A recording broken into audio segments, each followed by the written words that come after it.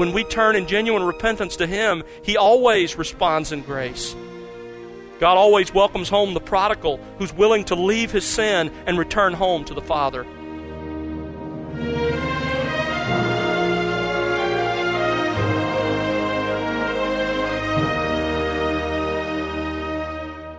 Welcome to The Word Unleashed with Tom Pennington. Tom is pastor-teacher at Countryside Bible Church in Southlake, Texas. Hello, I'm Bill Wright, and today Tom concludes his current series with part 12 of War and Peace, Learning to Deal with Conflict. We've explored the source of conflicts and sinful desires, the 3 practical steps toward resolving them, and how pride and conflict are directly related. Well, as Tom examines today, how you genuinely treat and address your sin is vital to God. You'll learn the 3 components of genuine repentance and the rich promises of restored fellowship. Open your Bible now and let's join Tom Pennington on The Word Unleashed. So James is saying to all of us, cleanse your hands, you sinners, and purify your hearts, you double-minded. He's saying you have dirty hands and divided hearts. Now notice that this is not a reference to our need of God's cleansing. That's true. We do need God's cleansing, but that's not what he's saying here. He's saying we need to clean up ourselves. Cleanse your hands, you sinners. By the way, James uses sinners here, a term usually reserved for unbelievers, but he uses it here because it describes the reality that although we have been forgiven, although we have been delivered from the wrath of God, we are still guilty of sinful actions against God. We're sinners. And he says, cleanse your hands. Hands is an obvious reference to our deeds, to our actions, to our behavior. So to clean our hands means we must repent of, we must turn from, we must leave all behavior that's against God's character and His law. In the context of James 4, the specific sins that James is referring to are arguing, fighting, living for sinful pleasure. He says, cleanse your hands. James adds, purify your hearts, you double-minded. Hearts, of course, refers to our thoughts, our attitudes, our affections, those things going on inside of us. And he calls us double-minded. Double-minded refers to someone who is torn between two, someone who is torn between his love for the world and his love for Christ. So to purify a double-minded heart means that we must cleanse ourselves from all those sinful thoughts, all those sinful desires and attitudes that stand opposed to Christ. Again, in the context of James 4, James is urging us to repent of our divided allegiance, of our spiritual adultery, of our love for the world, or to put it as Jeremiah does, from worshiping the idols of our hearts. But the question that comes to my mind, it came to my mind when I was studying this, and I'm sure it comes to yours, is, great, I understand this is important. We need to turn from sin, but how do we do that? How do you cleanse yourself of external behavior? How do you purify your heart of sinful thoughts and divided loyalty? Well, it's very simple. You cleanse your hands from sinful deeds by refusing to carry out those deeds. You clean your heart by refusing to let your mind dwell on ungodly things. Let me show you this in the context of the Old Testament. Turn to Isaiah chapter 1. Isaiah chapter 1, here Isaiah is castigating God's people of Judah for their sin. Verse 15, he says, when you spread out your hands in prayer, I will hide my eyes from you. Yes, even though you multiply prayers, I will not listen. Verse 16, wash yourselves. Make yourselves clean. How? Well, he goes on to explain. Remove the evil of your deeds from my sight. Cease to do evil. Learn to do good. Seek justice. Reprove the ruthless. Defend the orphan. Plead for the widow. This is what it means to cleanse our hands. It means to let go of our sin and get on the path of obedience. What about the heart? We'll turn to Jeremiah chapter 4. We have this explained for us as well. Jeremiah 4, again, Jeremiah talking to the people of Israel, and particularly to Judah. He says in verse 14 of Jeremiah 4, "Wash your heart from evil, O Jerusalem, that you may be saved." What does that mean? Well, he defines it in the second half of the verse. "How long will your wicked thoughts lodge within you?" He says, listen, get rid of those evil thoughts. Don't allow them in your head. But if you're like me, you're still left wondering exactly how that happens, how that fleshes out in real life. I'm thankful for Peter because Peter makes it very clear for us. Turn to 1 Peter chapter 1. 1 Peter chapter 1, verse 22. Here's how it happens. He says, "You have purified your souls." Verse 22. You've purified your souls. How, Peter? "In obedience to the truth." Here's how you cleanse your hands and purify your hearts. You turn from what you know to be sin and you try to obey God. You get on the path of obedience. You make a commitment to obey God. You purify your soul in obedience to the truth. So, the first component of repentance is turning your heart back to God. The second is turning from all known sin. The third element of repentance is found in verse 9. Cultivate godly sorrow.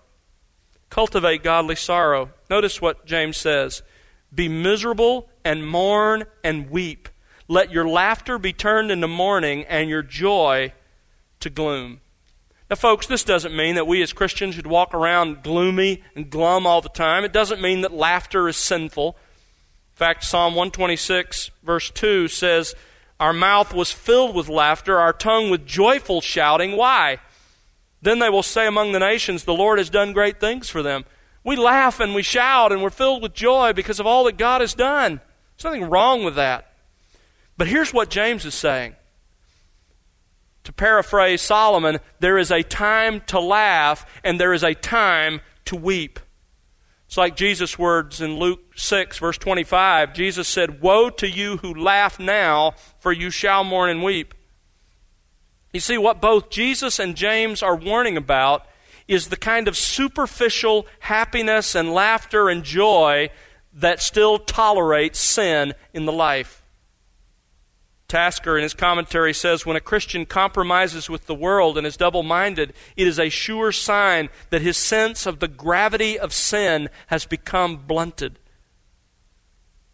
James is saying, listen, when we've been tolerating sin in our lives, it's not a time for lightheartedness. Genuine repentance cuts deep. Notice the words he uses. Verse 9, "Be miserable." He's calling for a state of feeling miserable and wretched. A good translation of it would be this: be devastated with shame over your sin. Mourn. This word mourn refers to a deep kind of inner grief. Weep. This word describes the sort of violent wails that often accompany funerals in the Middle East, both in the ancient world and even recently. We've seen them on the screens of our televisions as they mourn and wail over the loss of a loved one. You see, together, these terms speak of a broken heart. But the sad thing is, some professing Christians are so out of touch with their true spiritual condition that they're laughing when they ought to be weeping. And so James adds in verse 9, "Let your laughter be turned into mourning and your joy to gloom." Now, folks, let's be honest with ourselves. We are influenced by the culture in which we live. And we live in an instant society. We want it and we want it now. So when it's time for us to weep over our sin before God, we want to weep for 2 minutes and then get up and be filled with joy. But when God calls His sinning people to Himself, it always involves a deep sorrow for sin. Repentance is not a frivolous, "I'm sorry, God, I'm on my way." Let me show you what it looks like. Turn back to the prophet Joel. In Joel's prophecy, he's telling the people that judgment is coming. a plague is coming in chapter 2. But in the middle of prophesying this judgment, notice what he says in Joel 2, verse 12. He says, "Yet even now, declares the Lord, even while I'm prophesying judgment, return to me with all your heart, and with fasting and weeping and mourning, and tear your heart and not your garments." In the ancient world, a sign that you were weeping over some devastating event in your life was to tear your outer garment so people knew. The Lord says, I'm not interested in your outer garment. Tear your heart before me. Now return to the Lord your God, for he is gracious and compassionate, slow to anger, abounding in loving kindness, and relenting of evil. Who knows whether he will not turn and relent and leave a blessing behind him? That's what we're to do. We're to be filled with fasting and mourning and weeping, and we're to tear our hearts, as it were, before God. This is so far from where our culture is.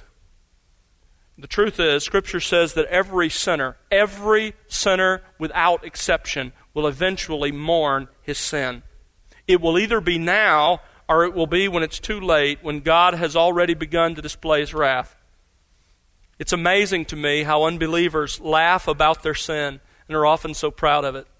When I was a seminary student, I worked in the shipyards every summer as an electrician, wiring 75-foot steel hull boats down off the coast of Mobile. And I was always struck by the fact that there were a number of times, I can remember 2 occasions particularly, and sure there were more, but I remember these 2 vividly, when I talked with 2 men who were definitely not believers about their need for Christ, and their response was to laugh about it, to say, yeah, I know I'm a sinner, and I know that my future doesn't look very good, but they'd make some joke about having a good time in hell as if it were sort of the ultimate party. Somehow, those men had forgotten what Jesus describes, a place of eternal torment where there is wailing and grinding of teeth, where the fire is never quenched. Yet sadly, even though we know that, even Christians can become lighthearted about their sin. I've had people come up to me and say things like this, yeah, I know or not come up to me, it's when I've been talking with them. They'll say, yeah, I know the adulterous relationship I'm involved in is sinful, but God will forgive me. Listen, that's a long way from being miserable and mourning and weeping about your sin. Douglas Moo writes, a carefree, devil-may-care attitude is typical of those who were friends of the world. They live the hedonist philosophy, eat, drink, and be merry, for tomorrow we die, a worldview that ignores the terrifying reality of God's judgment. But even the committed Christian can slip into a casual attitude toward sin, perhaps presuming too much on God's forgiving and merciful nature.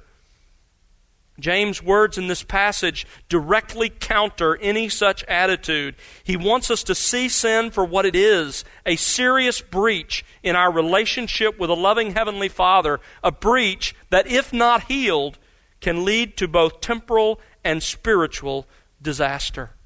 Contrast a casual attitude toward sin with the kind of true repentance Paul describes in 2 Corinthians chapter 7. Turn there with me for just a moment. 2 Corinthians chapter 7. In verse 8, he says, I wrote you a letter, and it made you sorrowful. He says, but I'm glad, verse 9, because it made you sorrowful to repentance. Verse 10, he says there are 2 kinds of sorrow about sin. There's one that isn't true repentance, just being sorry for the trouble it causes, that you got caught, whatever. And then there's this true godly sorrow. And let me tell you what godly sorrow looks like. Verse 11. Here it is. Here's what true biblical repentance produced in godly sorrow looks like. For behold, what earnestness, what eagerness this very thing, this godly sorrow has produced in you. When there's true repentance, there's an eagerness to deal with it. What vindication of yourselves. You want to set the stigma of sin that's been attached to you right. You want to deal with it. What indignation. This is a word for anger. Righteous anger, not against others, but against us and our own sin. What fear. True repentance produces a genuine fear of God who holds our breath in His hands. What longing This word longing describes the intense desire for a relationship. What zeal. This is a word for jealousy. What jealousy. What avenging of wrong. Doesn't mean carrying out vengeance on others. It means dealing with sin, being absolutely ruthless in our dealing with the sin in our lives. That's what true repentance looks like. That's what godly sorrow looks like. Now here's the question. How can we cultivate that kind of godly sorrow in our hearts? Well, very briefly, there are a couple of things we can do. First of all, contemplate God's goodness. Romans chapter 2, there Paul tells us in verse 4 that the goodness of God leads us to repentance. Contemplate the goodness of God to you, and if you really think about it and you dwell on it and your response to Him, it will drive you to a godly sorrow over your sin. Secondly, if you want to cultivate a godly sorrow, come to a full understanding of who God is and His holiness.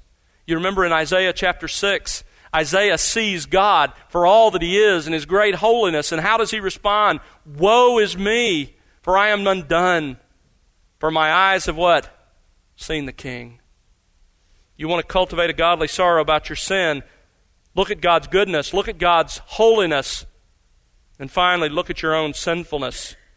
Come to a full understanding of your own sinfulness through the Word of God.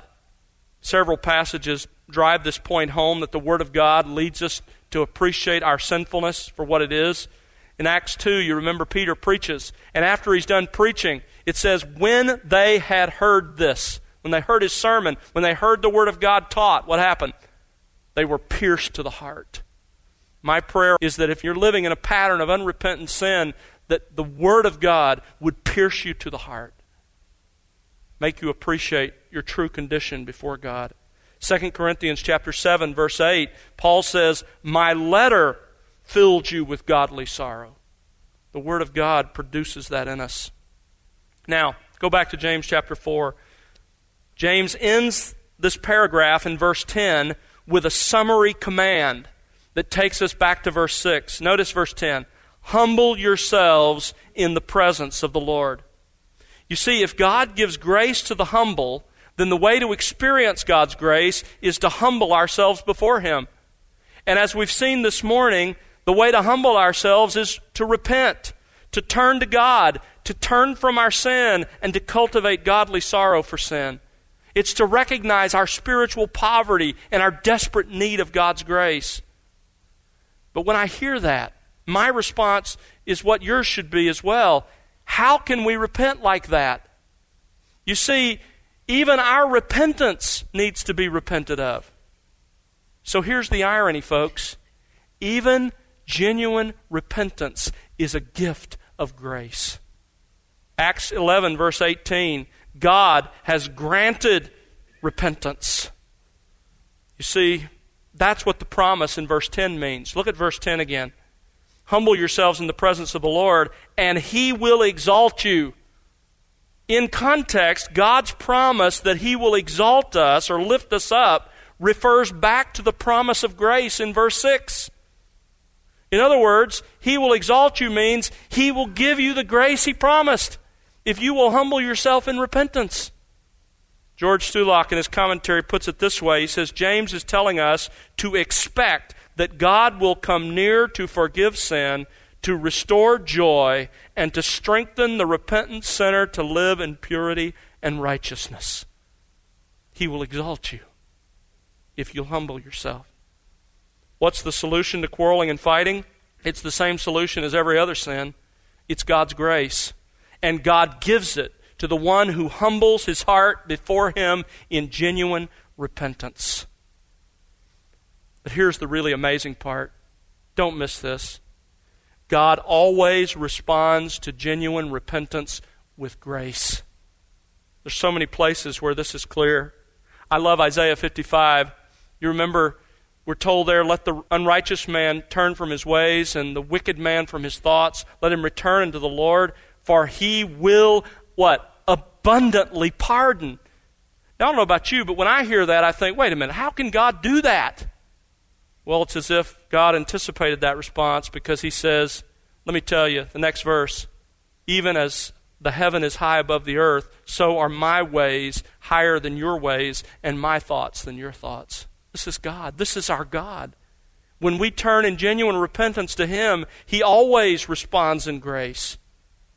God always welcomes home the prodigal who's willing to leave his sin and return home to the Father. My favorite story of such grace, I've shared with you, I believe, once before, but I can't resist the occasion to do it again. It's in Max Lucado's book, No Wonder They Call Him the Savior. Max tells the story in that book of a Brazilian girl named Christina. Listen to her story. Christina wanted to see the world.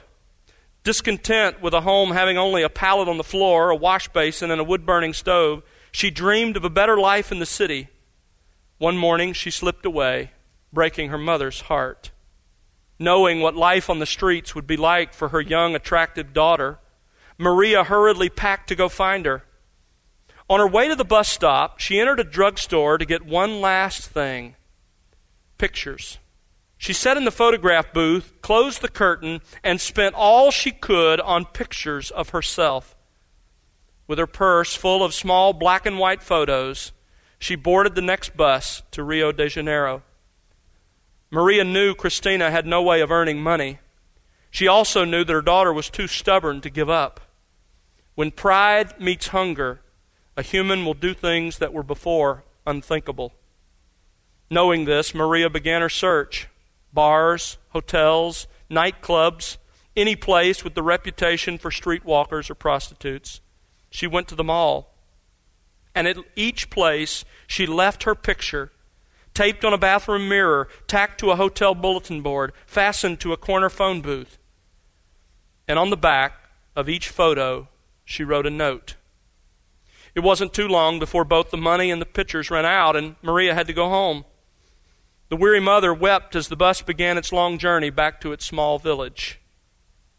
It was a few weeks later that young Christina descended the hotel stairs. Her young face was tired. Her brown eyes no longer danced with youth but spoke of pain and fear. Her laughter was broken. Her dream had become a nightmare. 1,000 times over she had longed to trade these countless beds for her secure pallet. Yet the little village was, in too many ways, too far away. As she reached the bottom of the stairs, her eyes noticed a familiar face. She looked again, and there on the lobby mirror was a small picture of her mother. Christina's eyes burned and her throat tightened as she walked across the room and removed the small photo. Written on the back was this compelling invitation: whatever you've done, whatever you have become, it doesn't matter. Please come home. And she did. You see, like Christina and like the prodigal, the only hope for us is when we are willing to leave our sin and go home.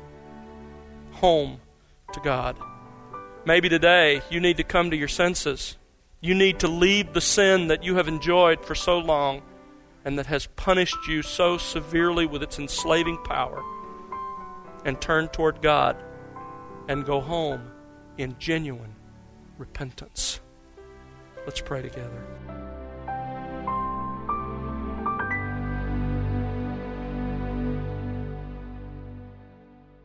That's Tom Pennington here on The Word Unleashed. And that concludes our current series, War and Peace, Learning to Deal with Conflict. Tom will have a new series for you on our next program, and we do hope you'll join us then on The Word Unleashed. But before we leave you today, here's Tom with some closing thoughts.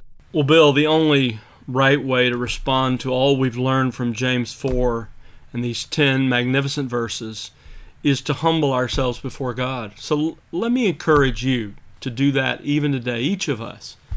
As you have listened to this series and you've learned along with us the reality of our response to one another and to God, let me encourage you to go to God, humble yourself before Him, ask God through His Word and His Spirit to bring true conviction to your heart, to bring true repentance as we've learned about it, to bring then forgiveness and true spiritual wholeness. God can produce that in us. May we be open to that as we seek His face. Thanks, Tom. And friend, it's our prayer that you'll be enriched by the expository teaching of God's Word here on The Word Unleashed. We'd love to hear your story and how God is enriching you in your walk with Christ through this ministry. Write to us, won't you? Our address is listeners@thewordunleashed.org. Again, that's listeners@thewordunleashed.org. Or you can call us at 1-877-577-WORD. And be sure to connect with us on social @The Word Unleashed. The Word Unleashed is made possible because of the prayers and financial gifts of individuals like you. Please consider partnering with us. You can find out how to do so by visiting thewordunleashed.org. That's thewordunleashed.org. And now for Tom Pennington and the entire team, I'm Bill Wright. Thanks for listening. The Word Unleashed exists because God, in His Word, has given you every spiritual resource you need to grow in Jesus Christ. It's our prayer that the power of God's Word be unleashed in your life.